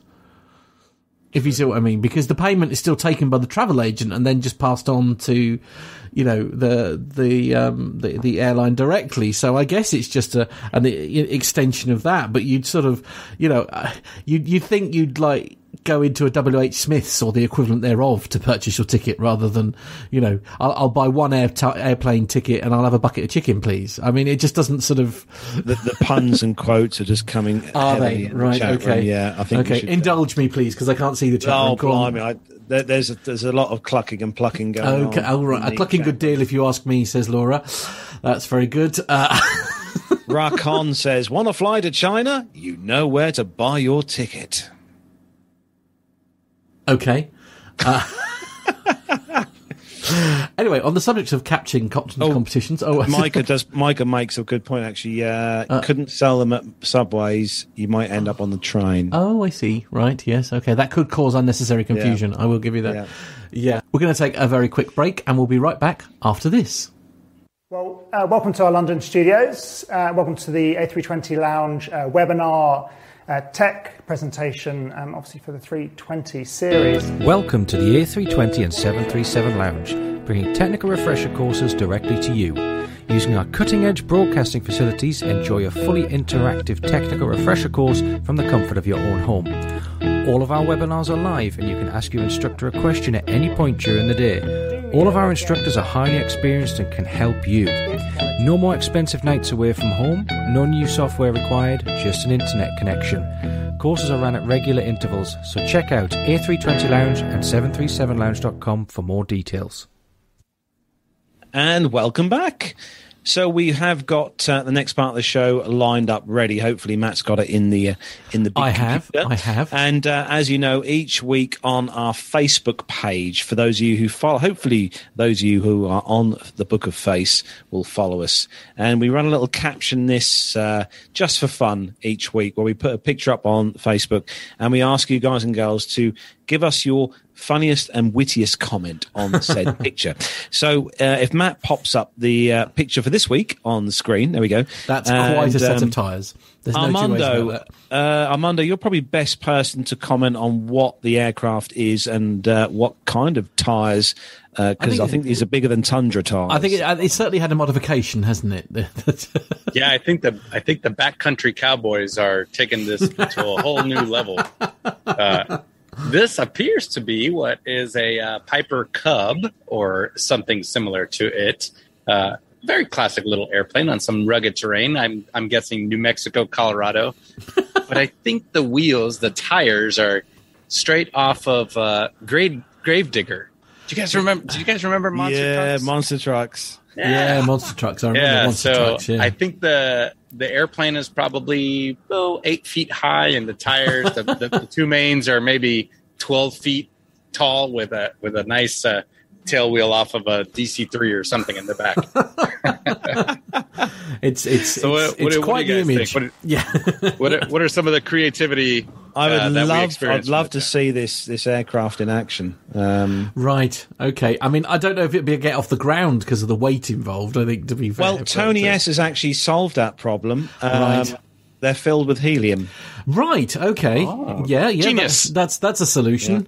Yeah. So we've had some great comments in as well this week, as always.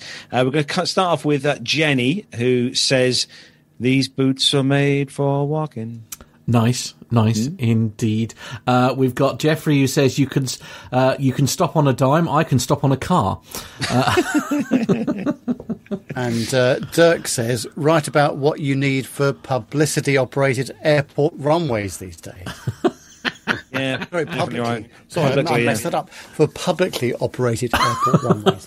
I'll tell you what, you'd laugh. You could before the runway at Ella was resurfaced recently. You could have done with that. Right. Okay. Yeah. Armando, you want to take next one? He's not able to. Right. No, I got it up and working. So okay. James says, gear down 3 green, altitude 50. Matt says, this is lovely. I love this one. Matt says, not our Matt. This is Matt. No, it's a bit too technical for me. Yeah. When you're tired of reading NOTAMs. Very appropriate, especially what we took. Yes, yes, indeed, Yes. spelt a certain way. Absolutely. Yep. Bob says Piper Swamp Buggy. I think that's the future. Nev, what have we got? Andy says, "Really good picture that." I see. Right. Oh, Richard says, this is great. An air tractor? And Dari makes a good point here. No danger of flipping over. Well, no, quite. I think you're in fairly safe hands there. Anything coming on the chat room?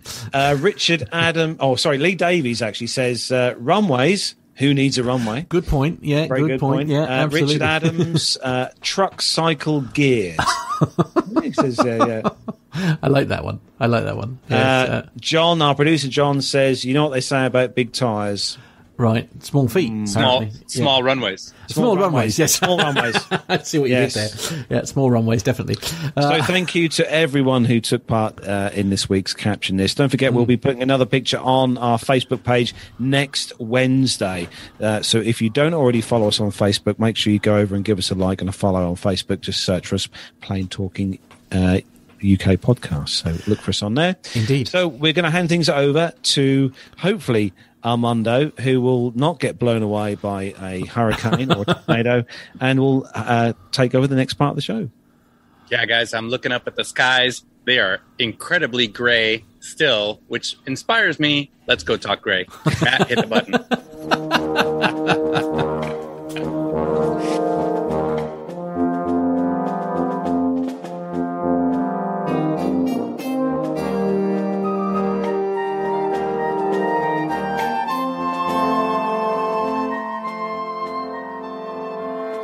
Way that Nev immediately ran away. Then. Literally, as soon as I said gray, he fell out of his chair, rolled out of his studio, and now he's gone. Hey, listen, so I'm glad we do the news because this was a good one. I actually learned something new on this, and so I self-educated here. This is from thedrive.com, talking about the State Department's new Black Hawk helicopters in Afghanistan and how they could prove especially important after the U.S. troop withdrawal. So some of the newest additions to the U.S. State Department's Air Wing are ex-U.S. Army Black Hawk helicopters of various types that are now flying in Afghanistan. Though the State Department, has been conducting a variety of aviation operations there for more than a decade now. But these new Black Hawks are providing support to the U.S. Embassy in Kabul. Now, this is a mission that could have been even more important, or could be even more important in the coming months and weeks as the final withdrawal of the American military forces from the country continues to move ahead at a increased pace, and the security situation continues to, be a little tenuous. So the presence of the State Department Blackhawks in Afghanistan, they have a very unique paint scheme, and Matt's going to pop up the pictures here. It's a blue over gray paint scheme with a red line across the center of the fuselage. That was actually highlighted back in April when U.S. Secretary of State at the time, Anthony Blinken, traveled to Afghanistan. Those are the wrong pictures, Matt. So I think we're going to go to the other story with the helicopters. And let's see, these at least 3 of these helicopters were used during that mission. If you're interested, the tail numbers were November 35 Whiskey November, 36 Lima November, and 771 Whiskey Charlie. They're all different variants of the HH-60. In Army service, the 60s have been steadily replaced by newer HH-60 Mike models, which are primarily configured for casualty evacuation missions. These are kind of distinguishable from the UH-60 utility variants because they have a duckbill like little sponson on their nose. It's got a sensor turret and some terrain following radar type stuff. But anyway, so these State Department helicopters, pretty cool looking. They're, I think, going to be very, very important in the coming months to shuttle as the military departs and the State Department really takes on a more additional diplomacy or a diplomatic role in the country. Very, very cool to see these helicopters in action.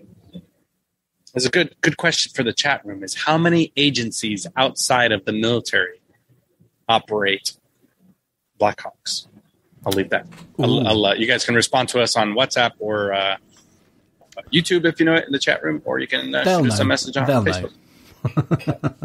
And don't Google it. You got to tell me. And Jonathan Warner is. I have a question, Armando. I have a question. Yes, sir. After all the equipment and the stuff that the Royal Air Force and the military use in this country, which we've brought from US manufacturers, how come do you think we haven't bothered buying something like the UH-60 Black Hawk, which is obviously proven to be a blooming good helicopter? Why do you think? That's a great question that you should ask your parliamentarians. I just think after everything that we've brought in our Air Force and stuff, that we've never thought of buying a UH-60. I just think, I remember there were talks of the Osprey being acquired by the UK, but at the end of the day, I think they that never materialized.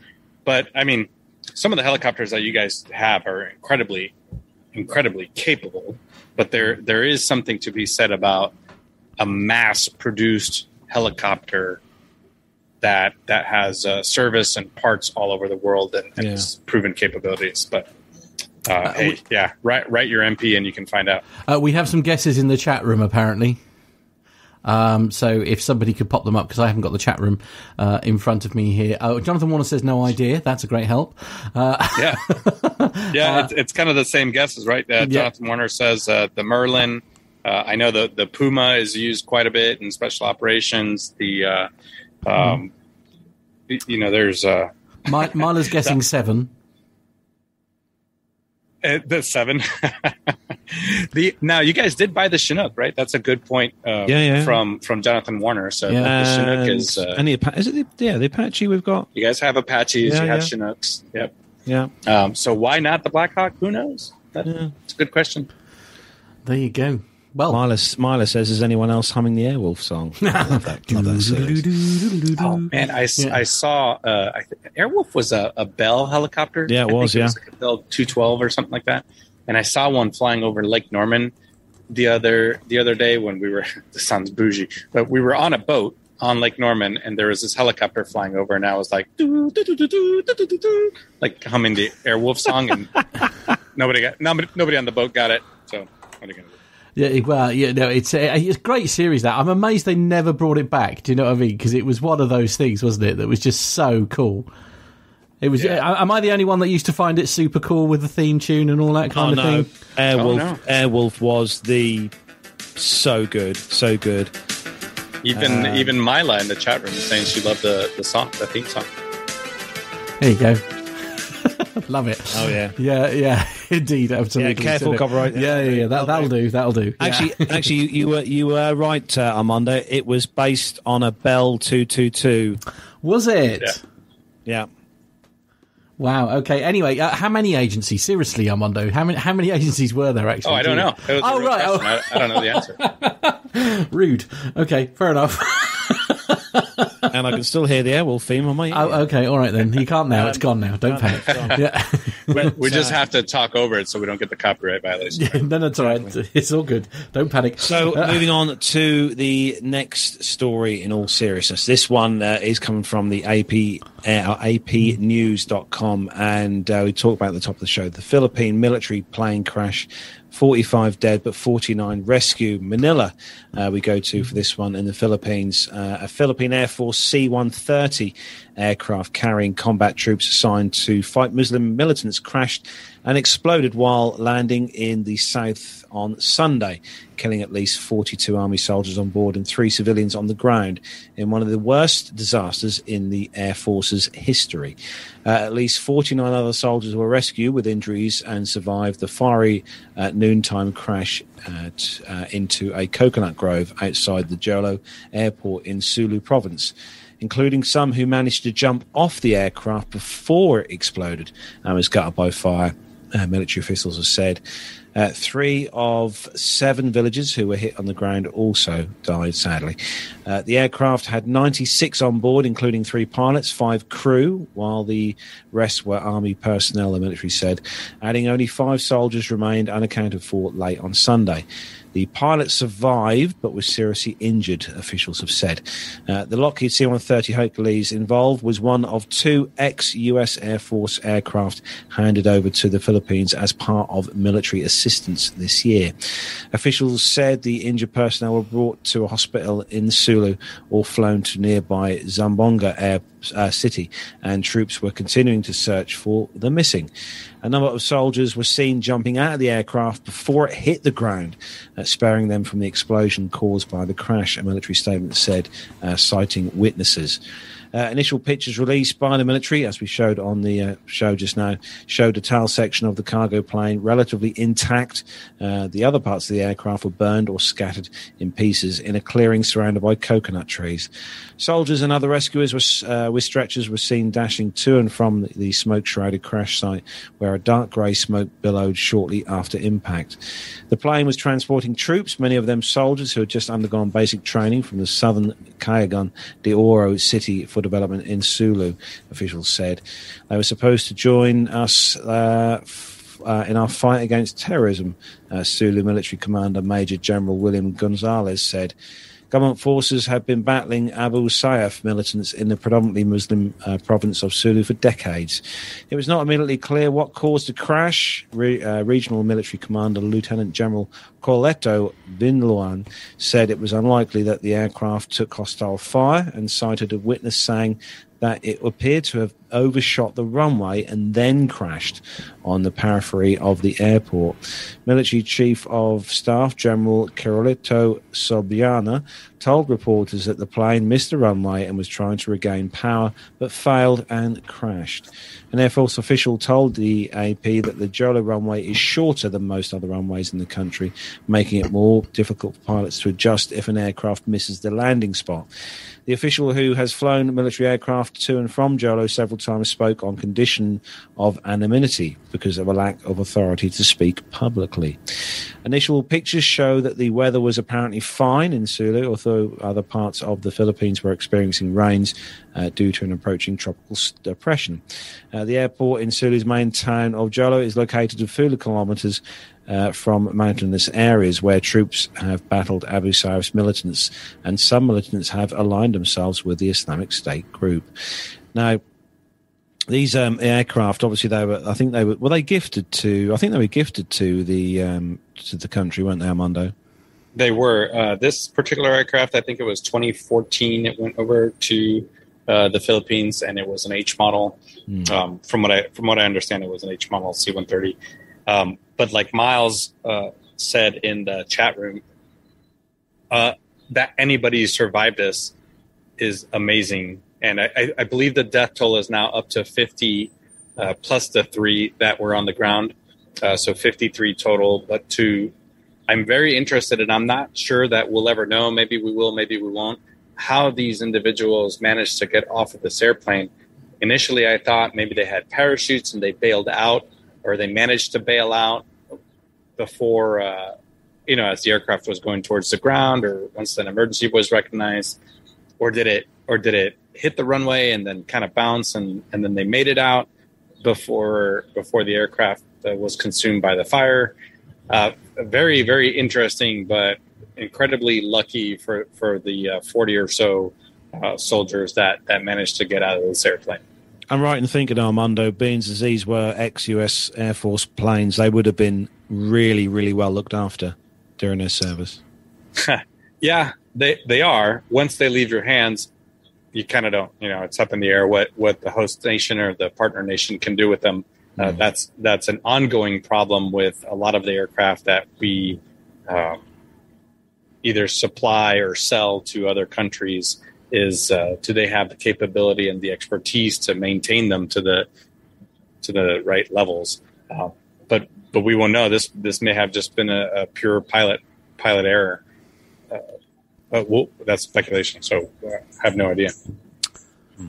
So, Matt, you've got the next story, It's all about the Canberra, which is quite exciting. Indeed, yes. Now, there's the story was sent to us actually by Ray Davis via Facebook Messenger, so thank you, Ray, for that. And as I say, it comes from Facebook, and the headline is Canberra returns to the sky. English Electric Canberra TT-18, one of 11 aircraft in the Royal Australian Air Force's RAAF 100 Squadron Temora Historic Flight Collection, returns to flight. Monday the 28th of June 2021 saw the Canberra return to the skies after being grounded for nearly 11 years. The Canberra was last flown on the 5th of June 2010. It was due for scheduled NDT, that's non-destructive testing, which then led to a much larger restoration. The restoration process included converting the highly corrosive cartridge start engines to electric start engines, ensuring the longevity of this aircraft. We thank our amazing engineering team, RAAF 100 Squadron, and many third-party contractors both in Australia and overseas for all their hard work and commitment. This strike work and persistence ensured that the RAAF 100 Squadron Temora Historic Flight Canberra could once again be the only flying example in Australia. The first public display is scheduled for the aircraft showcase on the 9th and 10th of October in Temora. There we go. Very interesting. Nice story. And again, thanks to Ray Davis for sending that in. It's nice to see something in the air, isn't it? Actually, sort of having been restored, because you do worry when this extensive work, it worries you that something's gone wrong. Do you know what I mean? When they're busy looking so closely at like airframes and things, and restoration's going to take longer, and you just think, is this thing ever going to fly again? Actually, you remember, Nev, when we went to the Cold War Jets Day at Bruntingthorpe a few years back? Do you remember they had one of these Canberras there? They done they done the start. Do you remember they had the guys who were getting the engine started, and the plumes of smoke when the engines on these started up? Yeah, it's not a straightforward thing at all, is it? Yeah. But, no, absolutely fantastic to see aircraft restored in this way, isn't it? Beautiful. Yeah. The cartridge start engines. That's it. Like who thought of that, to put an explosive cordite charge in a little cartridge in a jet airplane, and then have it pop off to turn the turbine enough to start getting some air in it. I love it when you're introducing explosive charge into an extremely volatile airplane full of old aircraft. Yeah, absolutely. I mean, what could possibly go wrong? Yeah, right.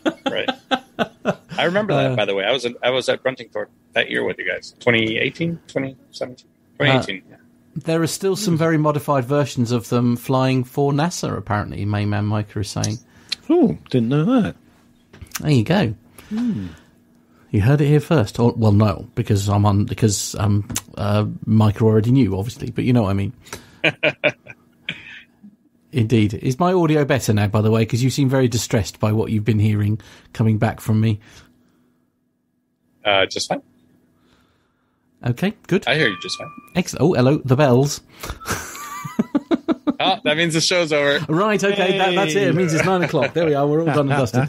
Yeah. So we are going to start to wrap up the show, but we are going to have a quick go over our social medias for those who may not already follow us on social media. Don't forget to search for us on Facebook, Twitter, and Instagram, Plain Talking UK, and also that WhatsApp number +44 757 22 49166 is the number to send your aviation-related pictures to. If you want them on the green screens behind the walls here, I know Jonathan Warner is very good at doing that for us. Also, you can email the show podcast@plaintalkinguk.com. We'd love to hear some feedback from you guys and girls. If you want to send us an email, we'd love to hear from you. And also, don't forget our website, allthews.plaintalkinguk.com. If you take yourselves over there, you'll find the links to our shop where you can purchase a P2UK t-shirt and also a P2UK mug, which can be used for drinking many things, including beers and wines. You can also find our links on there to our Patreon as well, and PayPal if you want to become a Patreon member of the show and a PayPal donator to the show. A few quid, we don't mind. It all helps to push the show forward and enables us to bring you the content that we do on the show. And don't forget, for those of you who do subscribe via Patreon and PayPal, those all important videos that are being released now to you guys on there, which show a bit of an insight into Armando's life in the US and the amazing flying that he does with the aircraft. So make sure that if you are a Patreon or PayPal subscriber, that you check those videos well. Yeah. Yes, there are other videos in the process of being thought about, worked on and done, so there'll be some more coming soon as well. And also, don't forget the Amazon link, which I'll be using tomorrow, because I've got to make some Amazon orders, so I shall be using that. The Amazon link, which helps us with a small referral fee if you use the link. Doesn't cost you a penny, but does help us a little bit as well on there. And also, just don't forget to like us, subscribe, and give us a review if you download via iTunes or any other podcast provider. We really would appreciate that very much indeed. So what's going on? Quickly, round robin with everyone. So we're going to go for Nev first. What is Mr. Bounds up to next week? Back to work next week. A couple of days in London. Yes, a hectic week by the looks of things, I'm pleased to say. So, yes, London is getting a bit busier now too, I'm pleased to say. So people are slowly going back to their offices. Oh, dear. I mean, that's kind of good and kind of bad in the one way, because suddenly London is difficult to negotiate again. It can be. But, Quite. we'll get on. Yeah. Absolutely. So, Mr. Armando, what are you doing next week? Yeah, like I said, flying Air Cadets all day tomorrow. I think I have 4 or 5 flights, and then skydivers on Sunday. And then just to continue on the vacation, I think Megan and I are gonna leave the kid with the grandparents and head down to Greenville, South Carolina, and take a couple of days off from nice. our offness. It's a hard life, isn't it? It's such a hard life. Bless him. He deserves it, though. Absolutely. Yeah, but when we go fast. Yeah. True. Yeah. Absolutely. Yeah. Or from a plane. Go fast or go home, I think. Go fast or go home with a parachute. Indeed. And Matt, what are you doing next week? Not much over the weekend, to be honest with you, because Sunday show? Well, yes, I've got a Sunday show, but the reason why I won't be doing much this weekend is because starting on Monday for a whole week, I will be covering the Park Radio Breakfast Show from 6 a.m. to 9 a.m. here in the UK. So if anybody is I don't know what time that is in the States, probably not, unless you're on nights, it's no good to you. But yeah, so I will be on Park Radio. You can ask your smart speaker to play Park Radio, and also you can go to the website, parkradio.co.uk. I will be on the radio 6 a.m. to 9 p.m. Not 6 a.m. to 9 p.m. That's a long shift. 6 a.m. to 9 a.m. Every day this week, anyway. Covering the Chris Moyes Breakfast Show. So there you go. Looking forward to that. I'm looking forward to my updates on the traffic of discs. I know. I shall be there. Don't panic. Don't panic. Indeed. And John, what are you up to? Just out of interest. Nothing.